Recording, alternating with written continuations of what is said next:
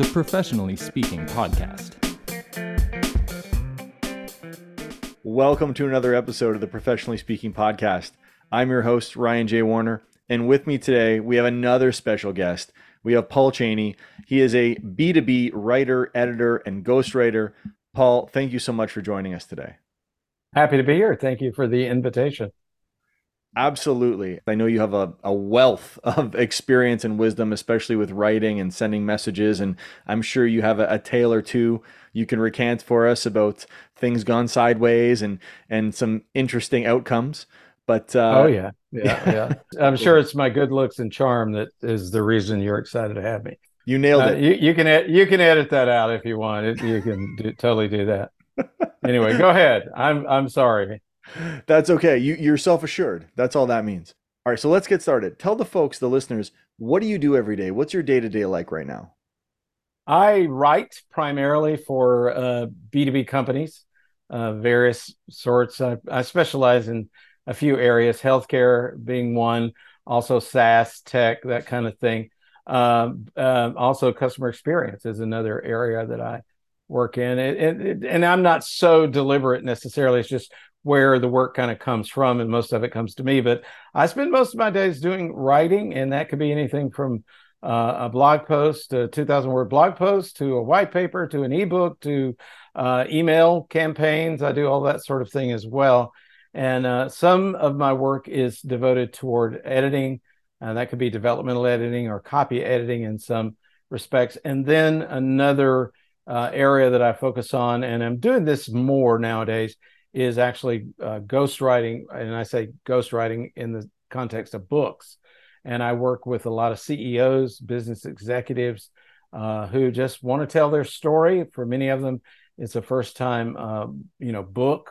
And we have a process, or I have a process that I work with these authors on that helps them do this without literally having to write a word. Now, many of them do, once we've had a chance to review the initial manuscripts, but that generally is my day. I have a couple of sort of side projects that I do as well that I'm very focused on, but that's kind of my day to day. Fantastic.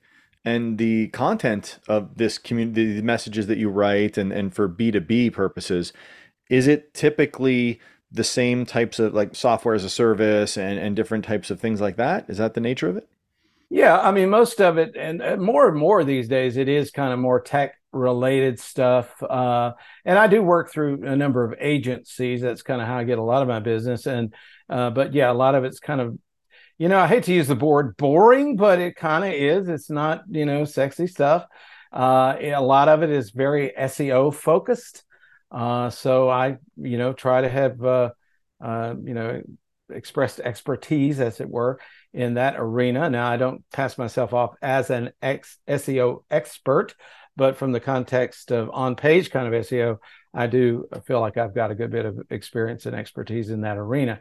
But a lot of the writing is for that purpose. So, a lot of it is kind of top of funnel. So you got these blog posts. But I do, a good bit of middle funnel stuff in the way of, let's just say, a white paper or maybe an ebook, for example, or something like that. Bottom of the funnel stuff, I don't tend to get too much work in that arena. I do from time to time, but that's the kind of stuff I do. Yeah, it's not anything that's going to make, big headlines or anything, but it pays the bills. I'll put it that way. Oh, don't sell yourself short, Paul. You're an expert over there. So search engine optimization, the SEO you just mentioned, do you find yourself writing and you have the words come to you, you know how you want to craft an article or a blog post or something of that nature, and you find yourself tweaking it so that it gets more recognized by search engines, more visible by people? Well, for the most part, I get people who give me briefs, and some of them are more explicit and detailed than others. But generally speaking, there's a certain set of keywords that they give me. They want to see hit, like a main keyword, a primary keyword, some ancillary keywords or secondary keywords and that kind of thing, maybe some semantic keywords, and then I work those into the copy, generally, obviously, into the headline or title, first paragraph. Obviously, that's a very important thing. Then smattered throughout the piece to whatever degree I can based on the length of it. I do use keyword ranking tools sometimes, and that depends on the client I'm working with. Like one client I've worked with a good bit over the years, they use Surfer SEO, which really does grade you and kind of tell you where you are with respect to how you might rank. And then there's some other, some of those kind of tools. SEMrush is another one that I use a good bit. So I get, some, I guess you could say, kind of explicit sort of ranking factors that I take a look at that help me, benchmark where an article might rank, as it were. Obviously, everybody wants you to write an article that's better than every other article out there. So, doing that is quite the challenge. But, it's a matter of, I guess, art and science in some respects. Yeah, I totally can sympathize with that. As you're speaking, I'm just having flashbacks. I've written a couple textbooks for Oxford, and one of them included a vocabulary component where I'd write a passage and then they'd extract 7 or 8 vocabulary words they want university students to be able to familiarize themselves with and then utilize thereafter. And after I wrote the piece, then they gave me the words to massage and integrate into the passage. That was much more difficult than I anticipated it being. So yeah. I can appreciate the skill of it that you have to craft it into the message. Well, let's put it this way. I mean, if you're writing for the web, if it's going to be indexed by Google, you've got to have some SEO aspect to it. Now, that may be to one degree or another, and I think people need to understand that Google's probably smarter than we give it credit for being. And some people obviously do understand that. So they understand that you don't have to, stuff every article or blog post with, all these keywords, because you have to be careful about that sort of thing, obviously. But I think Google is smarter, and Google does pick up on, what is this article talking about? What is the topic? It's not just looking at keywords anymore. It's semantic, right? So it's looking at everything on that website and how it relates and all of that kind of thing, and what's linking to it and what's it linking to. I mean, it's a whole ecosystem that I probably wouldn't even begin to understand, but I think I have some little, at least microcosmic understanding of what it takes to write an article or blog post or whatever it might be that could potentially rank well. So, yeah. No, that's fantastic. So over the years, you've familiarized yourself with it to the degree that you have no choice. My world these days, it's all digital. It's for websites and brands that are publishing online. So excellent. And Paul, did you always want to be a writer or be involved in the literary arts, as we call it in academia? Or was this a later kind of epiphany you came to? I want to change my career path. Well, yeah, I don't know, man. I could go way back to community college, or what in my day we called junior college. I actually took some journalism courses. I was on the newspaper staff when I went to senior college in my last 2 years. I was editor of the college paper for a time. And so there was always sort of that writing bent in me. I like to tell people I'm actually the reincarnation of an aunt whom I never met. She passed away years before I was born, but she was a budding writer. And I like to think that some of Aunt Aletha came into me. I don't mean that in a literal sense, but obviously figuratively speaking. But I was even writing and just had this desire before I ever entered the writing field. But I will tell you, about 2005, I'd established myself to some degree in the blogging world, business blogging world, and then into social media to some degree. And I started writing a column for this publication that was actually still just a print publication at that time, called Practical E-Commerce. And the publisher, Kerry Murdoch, realized, the world is moving digital. And if I'm going to be able to fund this thing through advertising, I've got to make it a digital publication, which he did. And I wrote for that for probably 10 years. And that was really where I kind of cut my teeth in terms of professional writing because he was paying me to write this stuff. And it just sort of blossomed in a sense from there, where I ended up starting my own little agency, as it were, again, a one-person outfit, very focused on business blog consulting. Writing, I ended up working with a tech startup, and I did the marketing side of it. So there was writing in there, went back out on my own after I'd written one of my books. And, it was just all about writing, and content marketing really came to the fore. So I was trying to ride that wave as well. And so writing has been a part of what I've done since 2005. So what is that? That's, 16, 17 years or so. Yeah. And, now, like I say, for the past 3.5 years, I've just totally, that's been the focus. I at one time was very focused on the strategic side from a content marketing standpoint, and really wanted to get into all of that. Now I've dialed it back to, you reach me if you really want just hopefully good solid content written and edited, and that's where I hang my hat these days. That's great stuff. Did you know when you started writing, you said you cut your teeth back during that 10-year stretch when you were beginning writing professionally?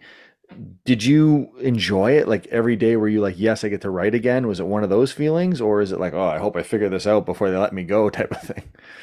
Well, I think it was a bit of a pull and tug. There was that enjoyment of getting to do this, no doubt. But obviously the work of writing, because I wasn't, I didn't get a degree in journalism from Columbia or somewhere, I had to learn the craft of writing. And the publisher, who was also the editor, Carrie Murdoch, was a very good teacher. And sometimes he was a little bit punitive, but most of the time he was very constructive in helping me understand, using active voice. Simple thing to a lot of people, but lazy writing is passive voice, right? And fluff and clutter and redundancy. He helped me learn, Paul, you got to cut all that out and in business writing. Now, if it's writing a novel or something, which I don't anticipate doing ever, it is get to the point. Don't spend 3 paragraphs or 5 writing an introduction. Get to the point. And so I learned a great deal from him. And then I picked up, the classic writing books, Stephen King's On Writing, William Zinser's book, it's similarly titled. And I learned from that. And then Anne Hanley's book, I have to give Anne credit because she wrote the foreword to one of my books. And but Everybody Writes. It's a great primer on writing as well. So, and then just doing it day in, day out, and then having an editor or a brand push back on you and say, you really need to work on this. I mean, it's a discipline that I think you learn as much by doing as being taught. So, yeah. Yeah, it's always amazing to me how many folks, like I work with, as a trainer and a coach, I work with a number of different companies. And it's fascinating how many of the executives and the professionals in the organizations were never taught how to write.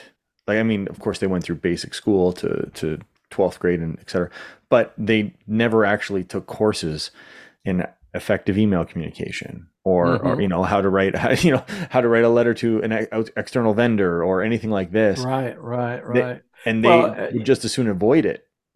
Yeah. I mean, I got a degree in music therapy, a long time ago. And then I got a master's in religious education, which so I guess from that perspective, there was some writing obviously involved and, public speaking, things like that. There's writing involved in that, obviously. And I'm one of those who I generally write out the script of what I'm going to say and then reduce it to an outline or something like that, or even commit it to memory. But as far as the aspect of just writing for business audiences, which is my whole world, that has been something that's been, in a sense, both caught and taught and self-learned for the most part. Yeah. The self-learned. Well, I mean, it sounds like you had a few good mentors along the way who helped kind of shorten the learning curve. Well, yeah, I have. Although I look back at some of the old content and I go, oh, my word, did I actually write that? But hopefully it's better now than it was 15 years ago. I'll put it that way. Yeah, well, that's the goal, right? But no, going back to, yeah, the companies that I work with and their employees, they, to some degree, they know that they're not, it's not like they're great writers and they just don't like doing it. It's, they know they're like, oh, how am I going to do this? And, it takes them more time to think about the words and the language and the phrasing they're going to use than it does to just type it out, obviously. So for them, they procrastinate, or they avoid it, or they try to get their assistant to do it, pawn it off on someone. And to those people, like I know shouldn't speak for everyone, but I have been there early in my career too. And I was like, oh, I know what I want to say, but I don't know the words to say it, etc., given the circumstances. What would you say to those folks to kind of help them out? Hire a freelancer to edit what you've written, or a ghostwriter to write it for you. Hey, I got to make a living here, right? I mean, if you're a CEO or you're an executive and writing is not your job necessarily, I mean, I think it all depends on the personality of the person. I have a good friend he was a former boss. He's the CEO of a marketing agency, and this guy's a great writer. Now, getting him to do it is another matter. Now, I always pushed him to, John, you need to be writing, man. You need to have a blog or a newsletter or something, but if writing is not your natural skill, then I guess if there's a way you can get someone some help to do that, then that's one way to go. If it is something that you are pressed to do yourself, then, well, guess what? You're going to have to learn how to do it. Now, I think it's acceptable, and I can think of one CEO of a company. He works with like customer experience and contact center industry. He's a consultant to the industry, and he's a decent writer.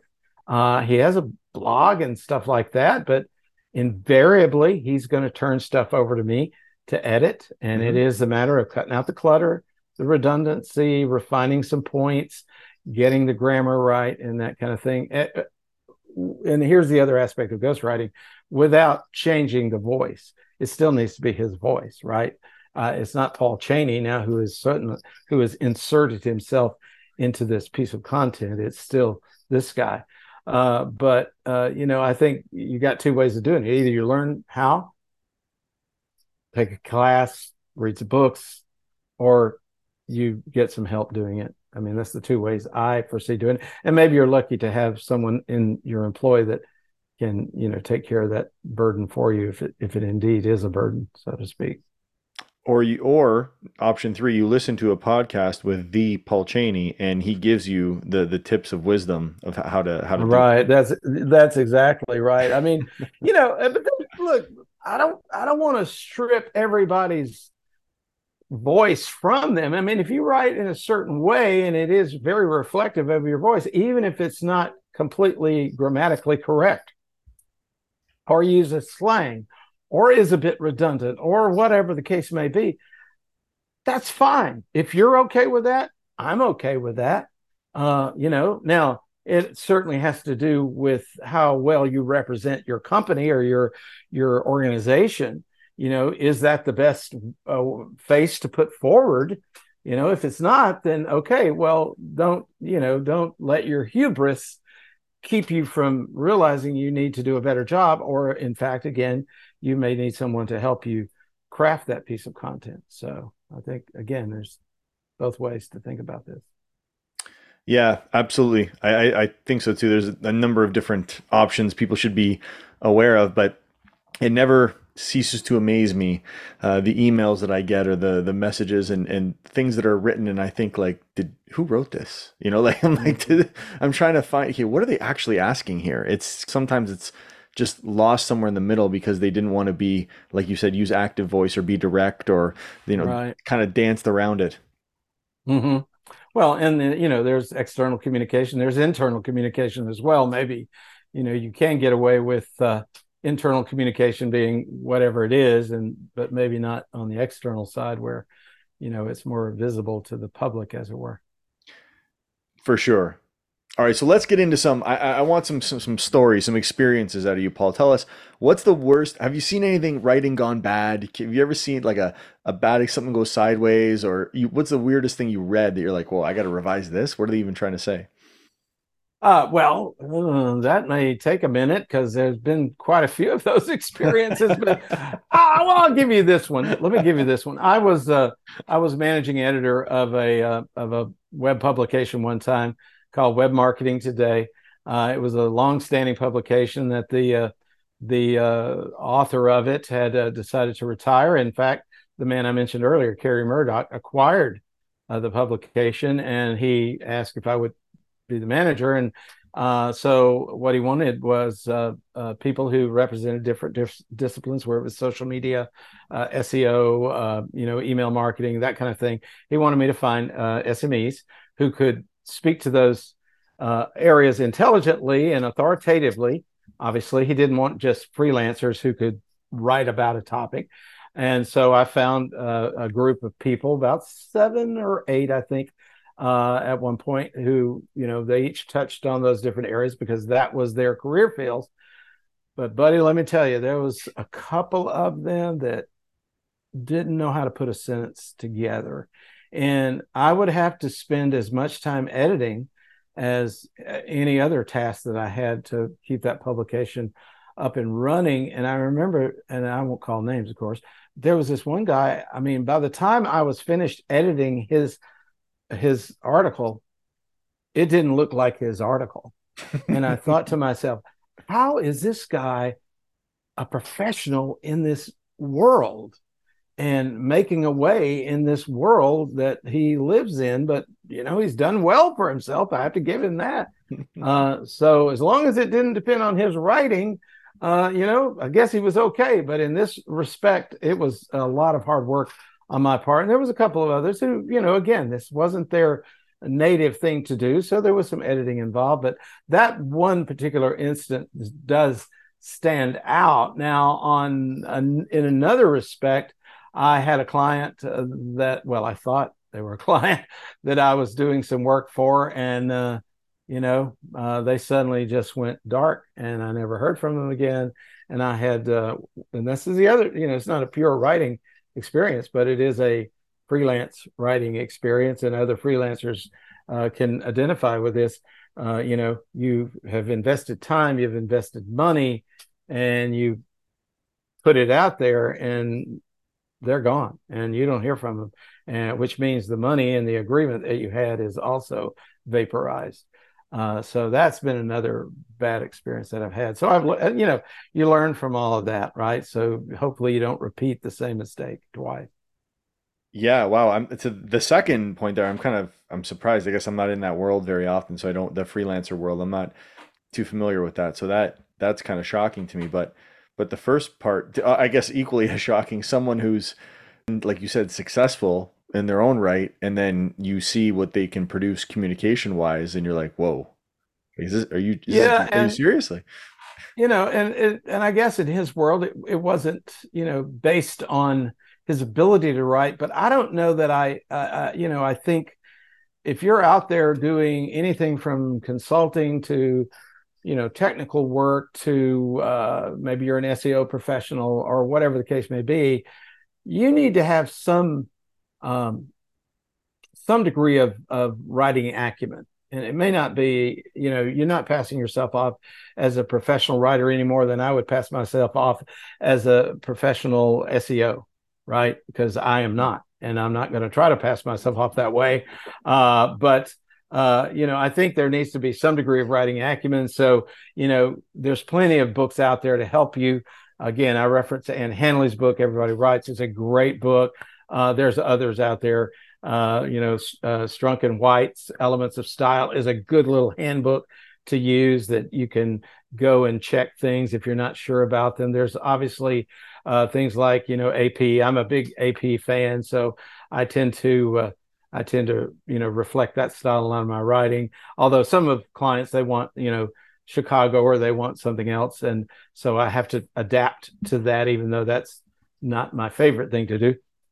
But anyway, so I think there's no reason not to learn. There's plenty of courses out there, and some of them are free or very low cost to help you. So there's no excuse not to, improve and enhance your writing ability. Yeah, I think some people, I mean, in fact, I know some people, they just chalk it up to I'm not a good writer.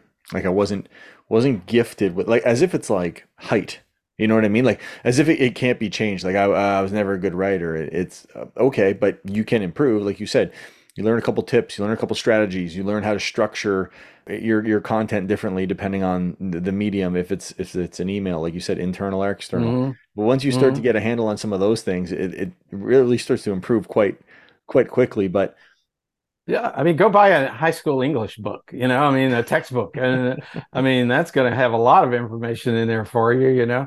But a lot of these great business writing books are like some that I've just referenced, are perfect for what your needs are. And look, I'm a big believer in soaring with your strengths. There's this mindset of, well, here's some minuses, here's some weaknesses. I need to shore up my weaknesses. And sometimes, and I think there's some validity in that if it's a part of your job, certainly, but don't do that at the expense of what your real strengths are, obviously.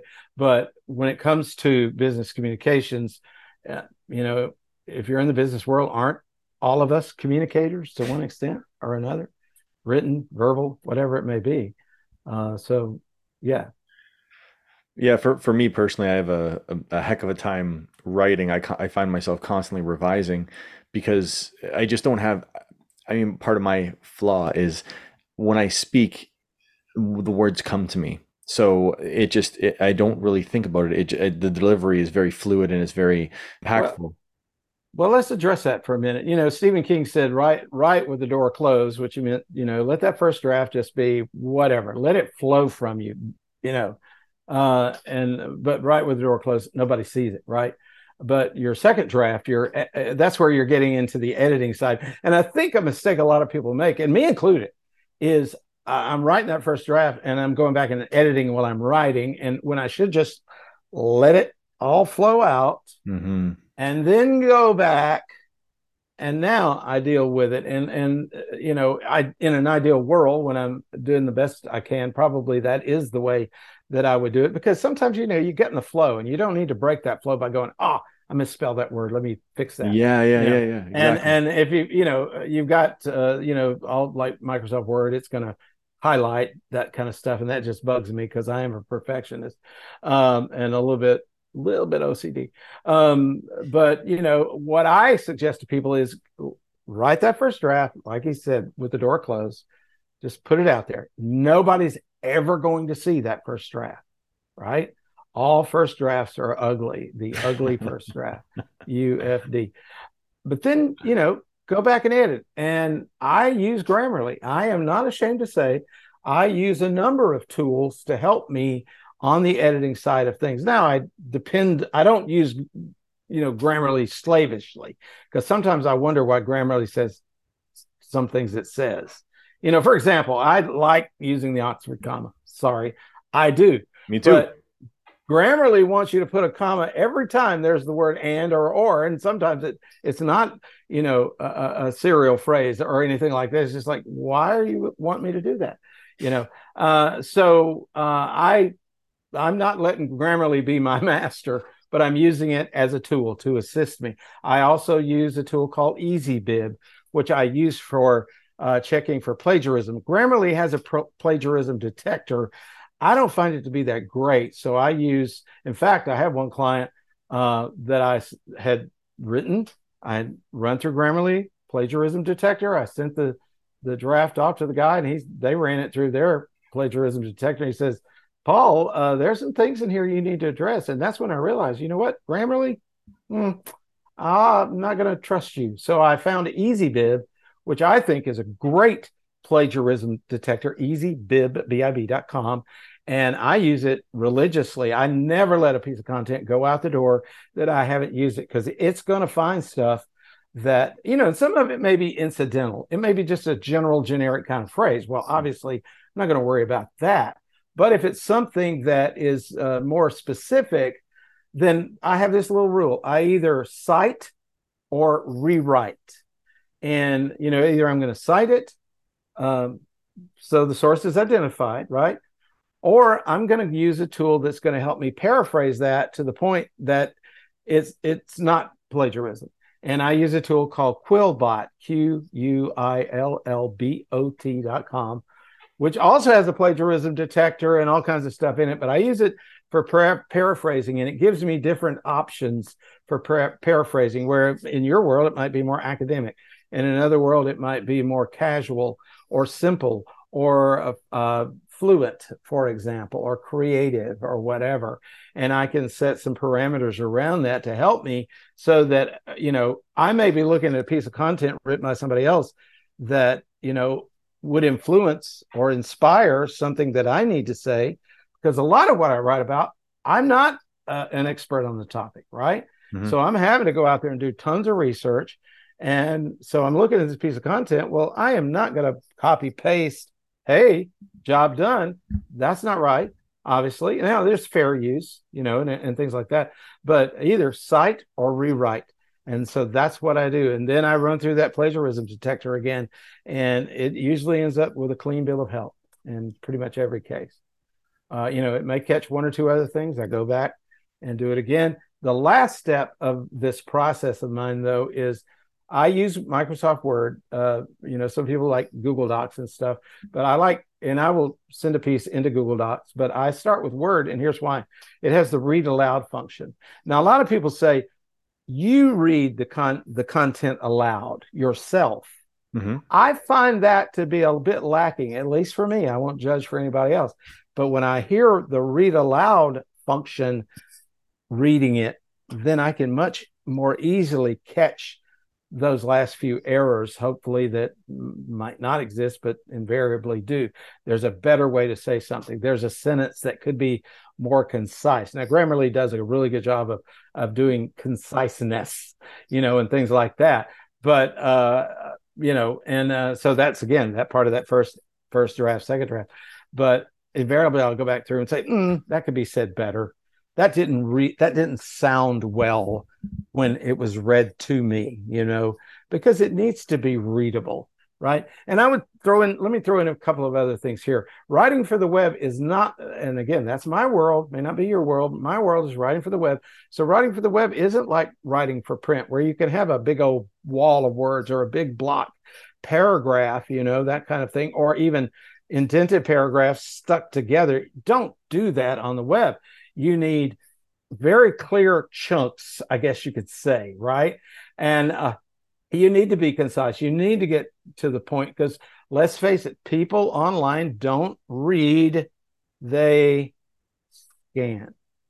So I've got to have headers and subheaders. I've got to have bullet points. I've got to have short 2-3 sentence paragraphs that vary in length. Some sentences are longer, others are shorter. You want to have that, you call it burstiness, I guess you would say, that sort of flexibility. But you got to approach writing for the web in that way, particularly if it's for business. I would say, again, if it's fiction or something, I can't speak to that world, but I can speak to the business world. And I think when you've got a well-formatted piece of very clean content that you have checked for plagiarism, and you've done all of that kind of work, then and only then is it a deliverable. That's a fantastic message for our listeners. I love the fact that you're a professional writer. You've been doing it for years, and you are still utilizing all the tools at your disposal to produce the best piece possible every time.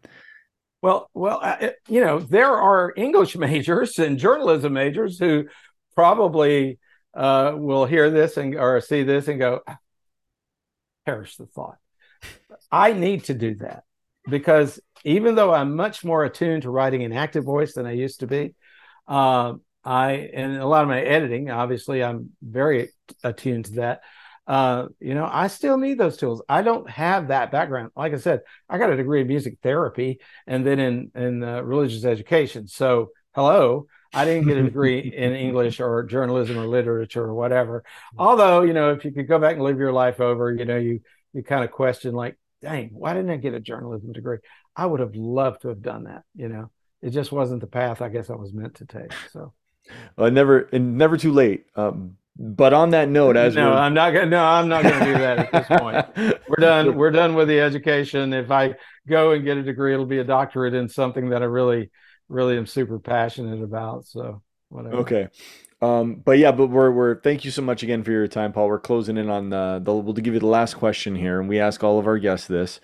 If you could say go back in time and talk to a 21-year-old Paul after you have graduated with your music therapy, uh, what would you have told him to improve some message you wish you were told earlier, something you learned later that maybe you had learned earlier would have improved something in your life?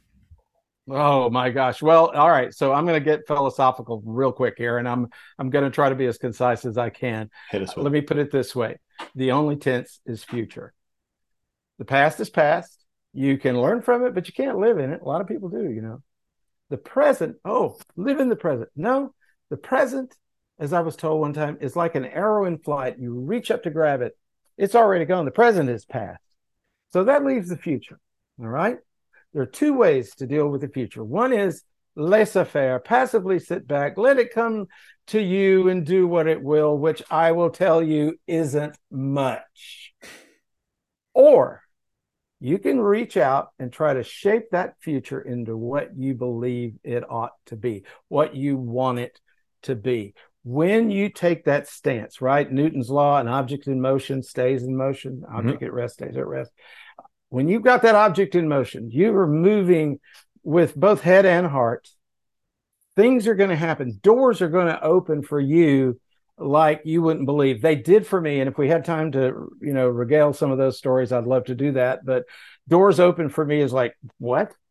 How is this happening? These books are one example of that.